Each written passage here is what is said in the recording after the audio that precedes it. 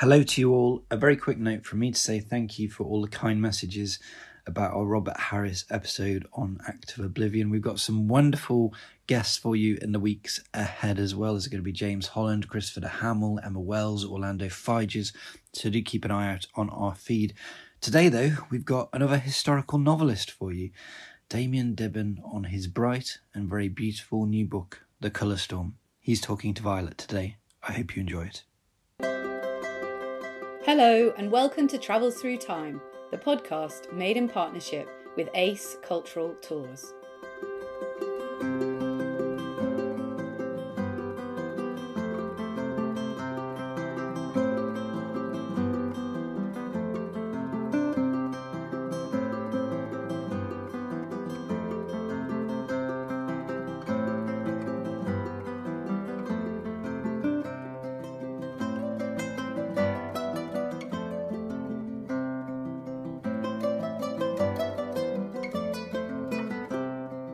Hi, it's Violet here.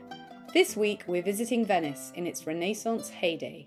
Damien Dibben is an acclaimed novelist, and today he is going to take us on a fascinating journey through one of the great years in Italian art, when Michelangelo was in Rome painting the Sistine Chapel ceiling and Titian's career was taking off in Venice. Your book is set in Venice. So before we go to your year, just tell us a bit about the research you did in Venice and your relationship with that city, because it's such an extraordinary, specific, unique place. Yeah, I mean, Venice, for some unknown reason, is probably the place I've visited the most. It's the first place I went to abroad. I remember when I was 11, sort of almost unbelievably, it was a school trip to Venice. I don't know quite how that happened.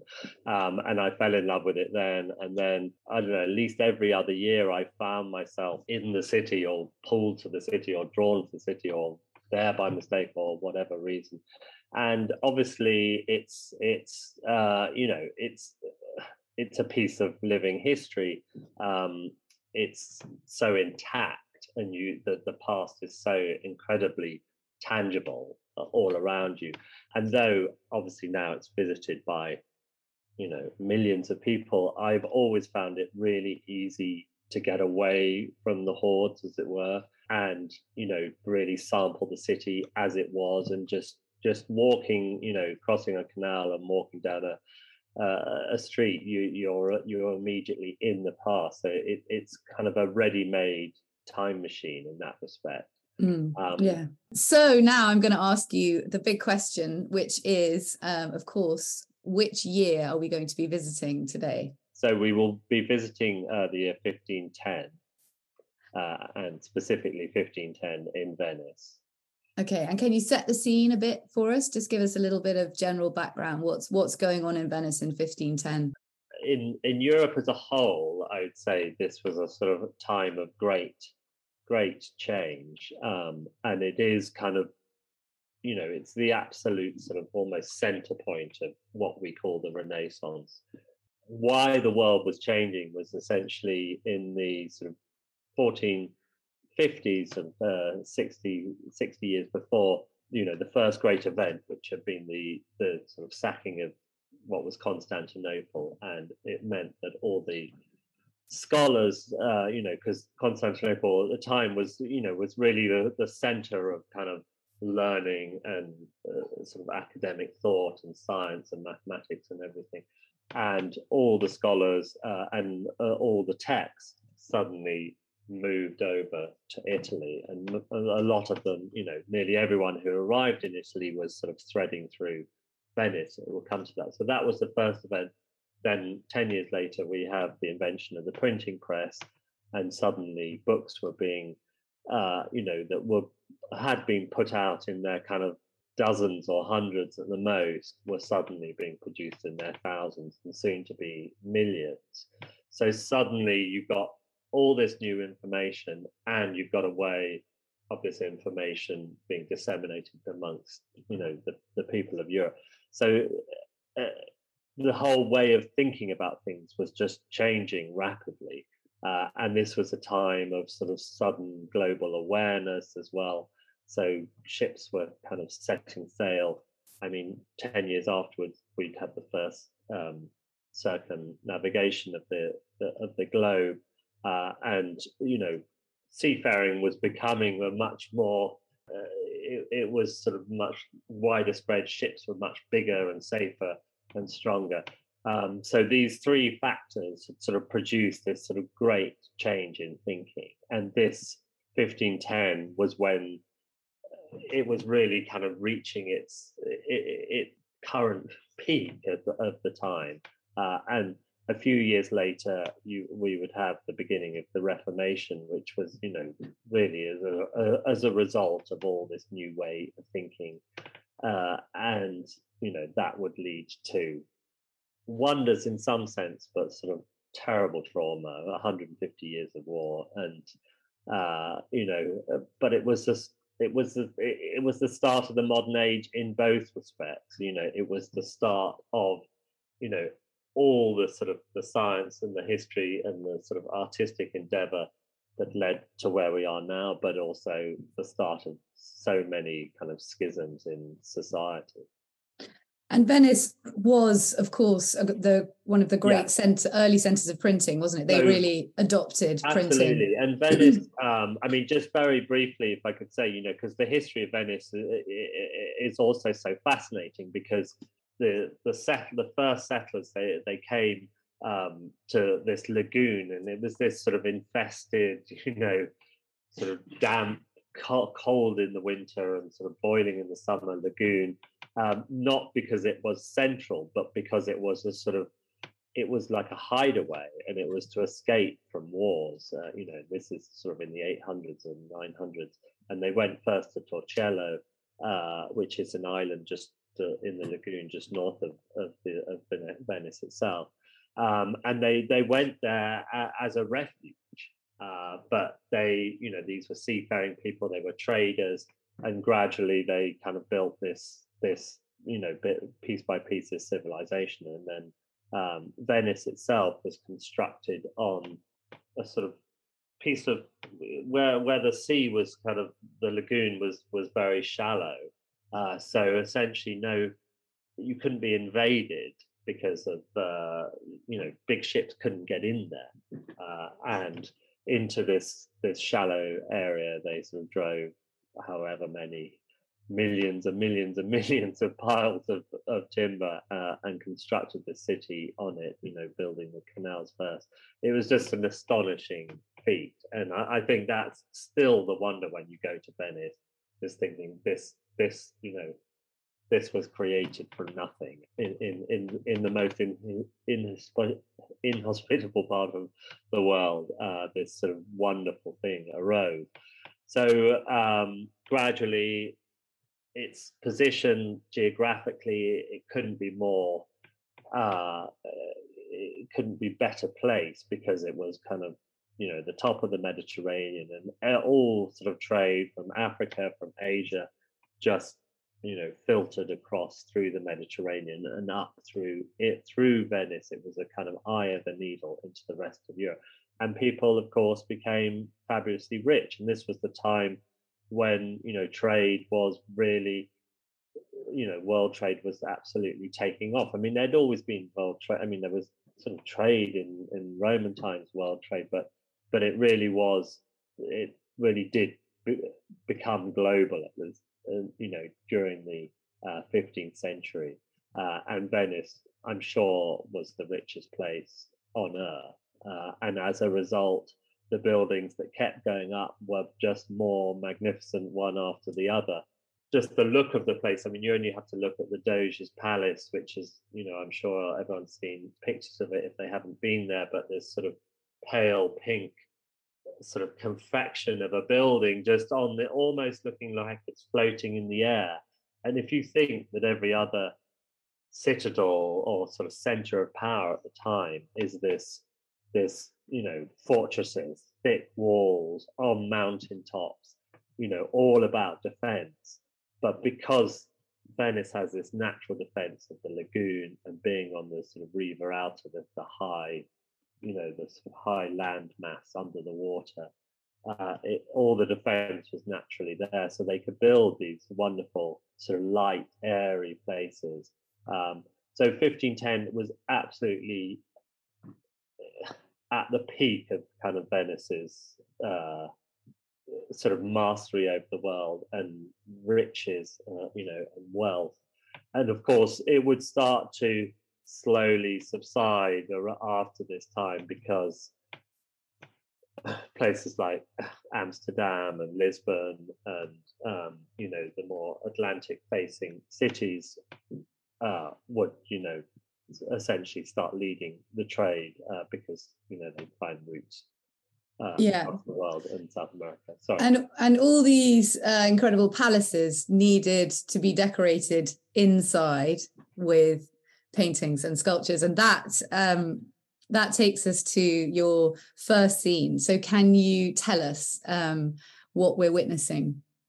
So we are in the workshop of Titian, or Tiziano, as to give him this Italian name, who was obviously a sort of superstar painter of the 16th century, had a very long, extremely productive life, and he's a minor character in my novel, but he was the student of Giorgione, who is kind of my principal character, who in turn was a student of Bellini. And Bellini was the sort of the first really.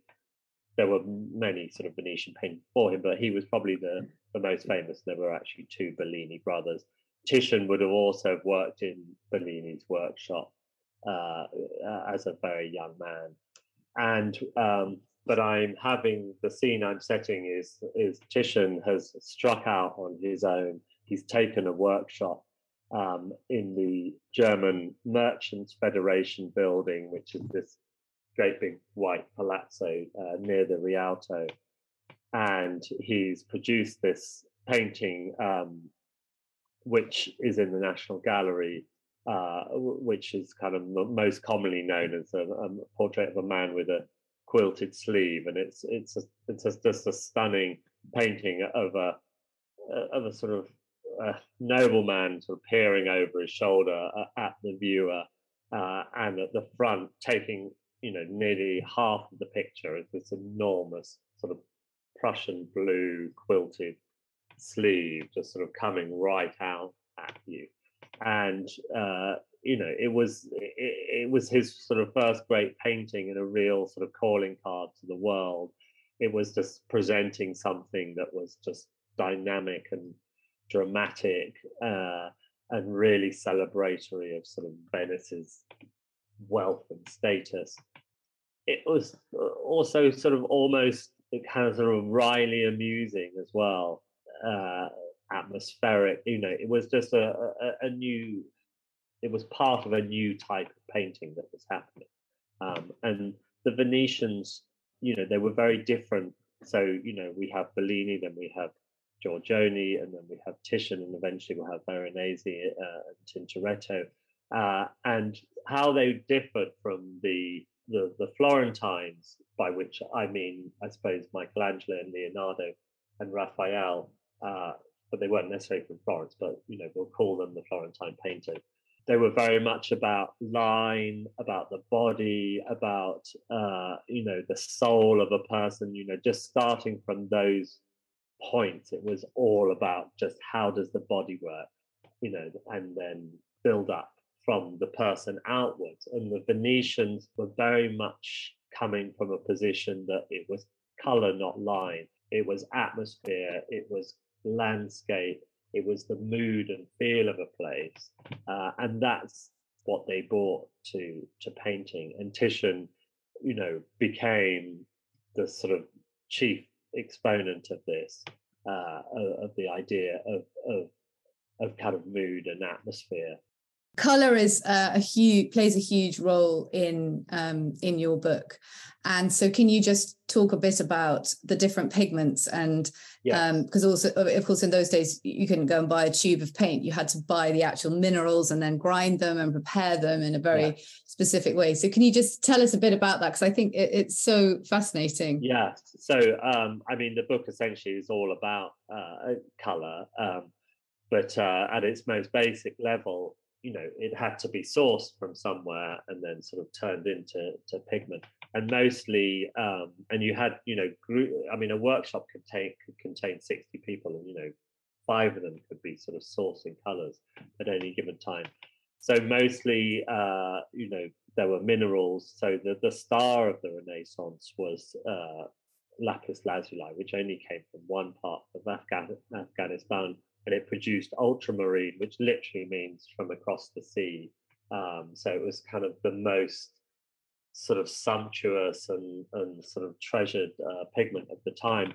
But then you had more sort of formal blues, cobalts and azurite, and these would grind down to make blues. You had malachite and verdigris for greens, porphyrote, hematite made reds. So those were the minerals, but then also you source colors from the natural world. So you, for example, peach stones could be ground to make blacks, or pepper seeds, the seeds you get in kind of red peppers, they made a very distinctive color. There were berries, there were flowers, but there were also living things. There were insects produce certain colors. And wasn't there a beetle that you could grind up to make absolutely, a red color? Yeah, absolutely. And then most interestingly, I find actually seashells and mollusks. So Tyrian purple, for example, which is this sort of wonderful deep purple that kind of gave its name, that was used, was the most special color for Romans, for example, because it was kind of used on the sort of emperor's, a strip of it on the emperor's garment, toga. And that was only found on a certain seashell from Tyre, from the shores around Tyre. And so this seashell was sourced, ground down, and this very specific purple produced. So the world of the book is all about finding a color more amazing than all the ones I've just described. And why Venice was so incredible was that all the colors kind of came through it first. I mean, particularly the minerals. So obviously, lapis lazuli, from Afghanistan, it would have found its way, across the Arabic Peninsula, and then, from Constantinople to and it would come straight to Venice. So if you imagine that, the docks of Venice were just this sort of treasure trove arriving every day, with these ships arriving with these sort of minerals from the east and north from Africa. But also the idea that the painting is valuable because it's a painting and a lot of work has gone into it. But the actual thing the painting is made of is also valuable, which I suppose was the same with manuscripts, because a lot of them used gold leaf and that kind of thing. But that's a kind of interesting idea that perhaps we've lost a bit in the modern world with painting. I don't know. Maybe I'm wrong. No, it's such an interesting thought, and it's one that I hadn't thought of. That it actually, the raw materials of a painting are in themselves incredibly valuable. I mean, it's like people putting gold leaf on food these days. On steaks. Yeah. Wonderful. Well, you mentioned briefly then the alternative school of art in Italy at that time, which was, of course, known as the Florentine school, but it was that the artists worked all over the place. So can you take us to your second scene? Because I believe we're going to go to Rome to witness the painting of one of the most famous paintings ever. Yes. So obviously, talking about the painting of the Sistine Chapel, the ceiling of the Sistine Chapel, which was taking place at this time. And again, Michelangelo appears in the book very briefly, who's also come in search of this color. He's come from Rome from this 4-year job. And, he was not the obvious choice. And I should just say, this is so... the other thing that drew me to this year is that we have all these great artists working at the same time. So we have Michelangelo, we have Leonardo, we have Raphael, we have Giorgione, Lorenzo, Lotto, and then Dürer, Hieronymus Bosch, all these artists are working at the same time.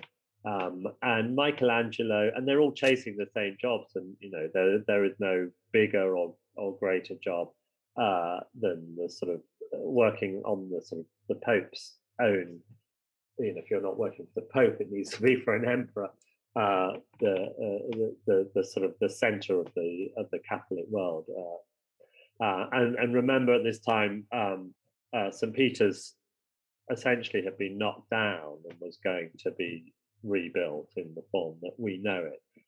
So the Sistine Chapel was the sort of the private chapel of the Pope, and Michelangelo won the commission to paint the ceiling. And he was not he was not necessarily a painter by trade. He was much more famously known as a sculptor, and he produced the sort of astonishing Pieta, which was sort of dead Christ in Mary's arms, when he was, I think, 23 or 24, and this were really just was like something you'd never seen. And if you imagine art just once, your art at that time, it's all about living the moment, living the sort of the tragedy of Christ, and really, really understanding the reality of what happened to make those stories come true.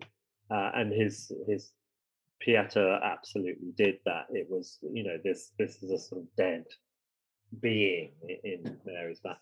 So he got the commission, and painting the Sistine Chapel, when this was an impossible task. You're up a scaffold for 4 years. And Michelangelo specifically didn't really, the word goes that he shunned quite a lot of help that other people would have. He liked to do everything himself. He liked to mix his own paint himself. He liked to grind it all. I don't know if all of this is true, but he did a lot himself. He wouldn't have had sort of a vast army of assistants. And you have to remember, being up a scaffold was an extremely dangerous and complicated thing in itself. You were living with a sort of fear that it could collapse any time, and you would sort of tumble down to hit the kind of stone floor. But also lying down, wasn't that how he painted? Lying on his back, and then the paint. So you're lying down, you're painting large areas, and of course you can't just keep stepping back and having a look at it. You have to really know in your mind's eye exactly whether it's working or not. You're dealing with unstable, you're dealing with brick and stoneware. And wet plaster, because it's a fresco, isn't it? So exactly. He's probably getting tricks in his eye. If you get the plaster sort of, if it dries too quickly or too slowly, it affects the paint. So you have all these sort of variables to think about, and you've literally got paint dripping in your eye, all day long. Yeah. And it's extremely uncomfortable and difficult and just hard to gauge. So his face would have been absolutely kind of ruined, and I describe him in the book, and he can barely see because he's had so much paint go into his face that he's forever having kind of eye infections. And yeah, I love that scene in your book when he's in Venice and he bumps into Giorgione in the pub, essentially, and is extremely unpleasant. And I wondered how much evidence is there for him being, he is sort of known famously, isn't he, as being quite an unpleasant character. I think, it's very interesting comparing him to Leonardo, who was this sort of very warm, very amusing, very humorous, full of stories, sort of very, very social person. And Michelangelo was just incredibly sort of introverted and just sort of obsessed with his work. He was sort of jealous, he was mean, he didn't like spending a lot of money on people, he was ungenerous to people. And I think that is well documented. He sort of got into fights with everyone, and tellingly, he was never really happy. he was what, he never did enough. He never got exactly what he wanted. He never felt fully fulfilled.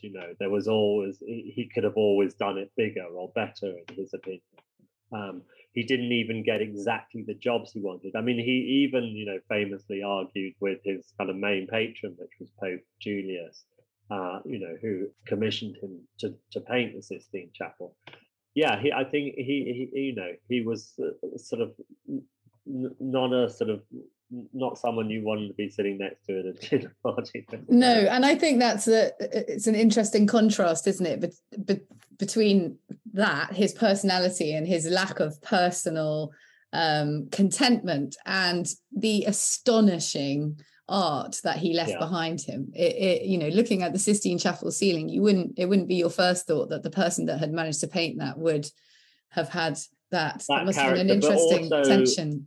That he wasn't even a painter, he wasn't known for being a painter, and to paint on that scale, it sort of defies ability. But he'd already shown that he could, David, the sculpture of David, which was hewn from one enormous piece of marble that had been sort of hanging around for ages and no one knew quite what to do with, to sort of magic from that, this astonishing monument that has just still seared into just about everyone in the world. Well, he must have had enormous physical strength and obviously huge strength of determination and personality at the same time. Absolutely, yeah, the determination particularly, because I don't think he wasn't sort of physically a great person, and besides which, he did not lead a healthy life, just because his obsession with his work. Venice instantly brings to mind a rich palette of colours. The glittering golden mosaics of St. Mark's Cathedral, the turquoise of the lagoon, the jewel-like tones of Murano glass. To pick up the threads of Damien's exhilarating novel, why not join our sponsors, Ace Cultural Tours, on their departure to Venice in March next year. This trip explores the city's churches, palazzi and galleries to understand the development of Venetian power as expressed through art and architecture. Visits include the famed Galleria dell'Accademia, where you can stand in front of Giorgioni's enigmatic La Tempesta, a painting much admired by Lord Byron, who described Giorgioni's works as truth and beauty at their best. Ace Cultural Tours pride themselves on their expert-led art history tours in Italy, with other itineraries for 2023 following in the footsteps of Palladio and Piero della Francesca, and taking in cultural riches in Naples, Bologna and Puglia. Learn more about Ace's schedule by visiting their website at www.aceculturaltours.co.uk or speak to their friendly sales team on 01223 841 055. His personality contrasts really strongly with the personality of Giorgione, who I believe we're going to meet in the third scene. And he's a very mysterious character. I don't think we actually do know an awful lot, do we, about what kind of a person he was. But he's the central character in your book, and you paint him, if I can use the pun, as just the most wonderful person. I mean, someone you really would want to hang around with, extremely empathetic and kind. And so can you take us to our third scene, please? Well, the third scene, he dies tragically young. And the book is essentially the last month of his life. He has no idea. But that's a big part of his mystique, isn't it? Because he didn't produce many paintings in his life. So he was 33, maybe 32. He had died tragically too young. Yeah, he had his own workshop. He, as I said, he was a student of Bellini, the Bellini brothers. There were two of them. He, established his own studio, and he himself had, a quite, a decent amount of success in his short career. He painted the Doge, which, when he was 24, which is, a huge achievement in himself. and that propelled him into having his own workshop. So he would have had, in the book I describe it only as about 10 people in his workshop, but these workshops could have contained up to sort of 50 or 60 people doing different jobs, from making brushes to sort of preparing the paints to the timber of the canvases and so on. And yeah, so little is known about him, apart from the fact that he died when he did. That we know that for a fact because someone tried to buy the Isabella d'Este, who was a sort of patroness of the arts, tried to buy one of his paintings. She sort of snuck in there straight after she died and tried to get this painting cheap.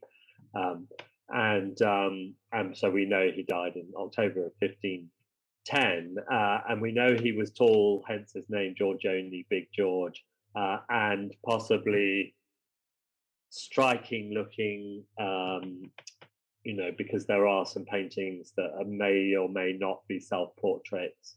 And we know he was born in Castelfranco, which is a little town in the Veneto, 10 or 20 miles from Venice, well, probably more than that, 30 miles maybe from Venice.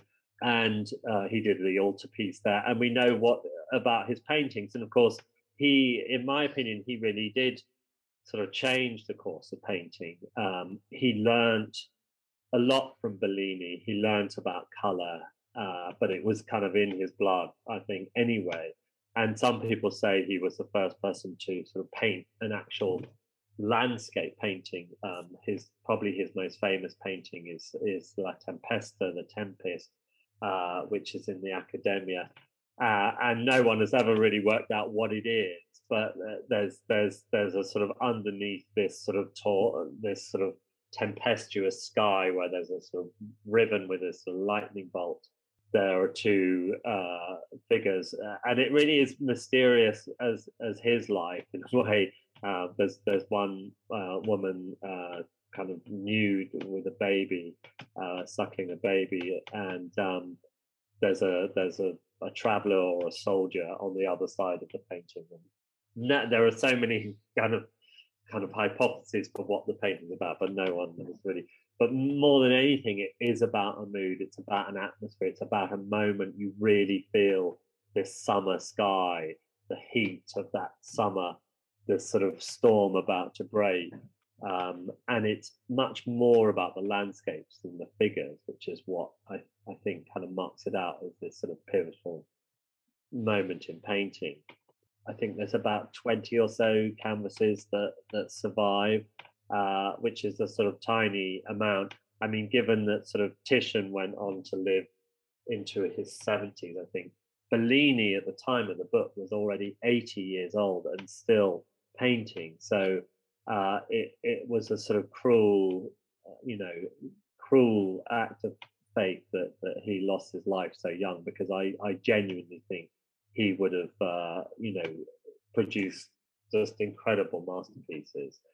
And essentially Titian took the baton from him and very much ran with it, of taking the idea of kind of mood and the atmosphere, and particularly of color and what color could do to a painting, and how color could make you feel the emotional effect of color. And we still feel, so, I've noticed since I've kind of written about color, the sort of, you could almost say the beginning of color in art. And remember as well, this was almost, in Italy anyway, oil paint was still a relatively new way of painting. I mean, obviously it'd been around the sort of in the Netherlands, they'd been, Van Eyck had sort of used oil paint and what have you, but it was still, in its first sort of decades of sort of proper use, because most painting had been done with tempera up until this point, and oil can really capture color in a way. Can you just tell us what tempera is for people that aren't sure? So, tempera is it was the way of painting before oil, and it sort of involved mixing kind of egg and water and pigment to create the paint, but it was very unstable. So it was essentially a water-based paint, for lack of a better way of putting it, was like a sort of a watercolor or gouache or something. So oil, it gave you this sort of veracity and this vivid nature to color. So you can really, you have these incredible colors like ultramarine, and it would not only make them as vivid as they could possibly be in those colors, but it would also make those paintings last, which is why we can now look at these paintings. Whereas, sadly, for example, the Last Supper, which is painted on a wall in Milan by Da Vinci, that's so much of it is disintegrated, been restored, but not much of it's left. If that had been painted as an oil canvas, it would be as kind of clear as the day it was painted. My Giorgione, because so little was known about him, I created this person. I mean, I just had this feeling from looking at this painting. Obviously, no one wants to write, a hero who's sort of, I don't want to write about a hero who's a sort of nasty person. In a way, it's not undramatic, because he's in such a dramatic situation in this book, trying to find this color and pulled into this. But he'd already got this slightly cultish status, hadn't he? Even just after he died, because the story about Isabella d'Este, and she tries to buy the painting, and she's told it's not, you can't, it's not available for any amount of money. Is that right? Yeah. Yes. I think that was the case, but I think she couldn't get hold of it. Yes, but I can't remember who actually stopped her. He was an important figure, very important figure, and to use another pun, he has been slightly painted out of history. And a lot of it is actually to do with Titian, because Titian was, there's a line in the book which is like first student, then collaborator, and then victor. So basically, Titian was Giorgione's student, and then they collaborated together. But Titian, even on the things they collaborated, Titian managed to get his name put on it, and so Giorgione's taken off. In particular, they painted the whole of the German Federation building that I described at the beginning. And so I think the succession of Titian, who then led to Veronese and Tintoretto and so on, meant that sort of Giorgione became slightly forgotten over the centuries. And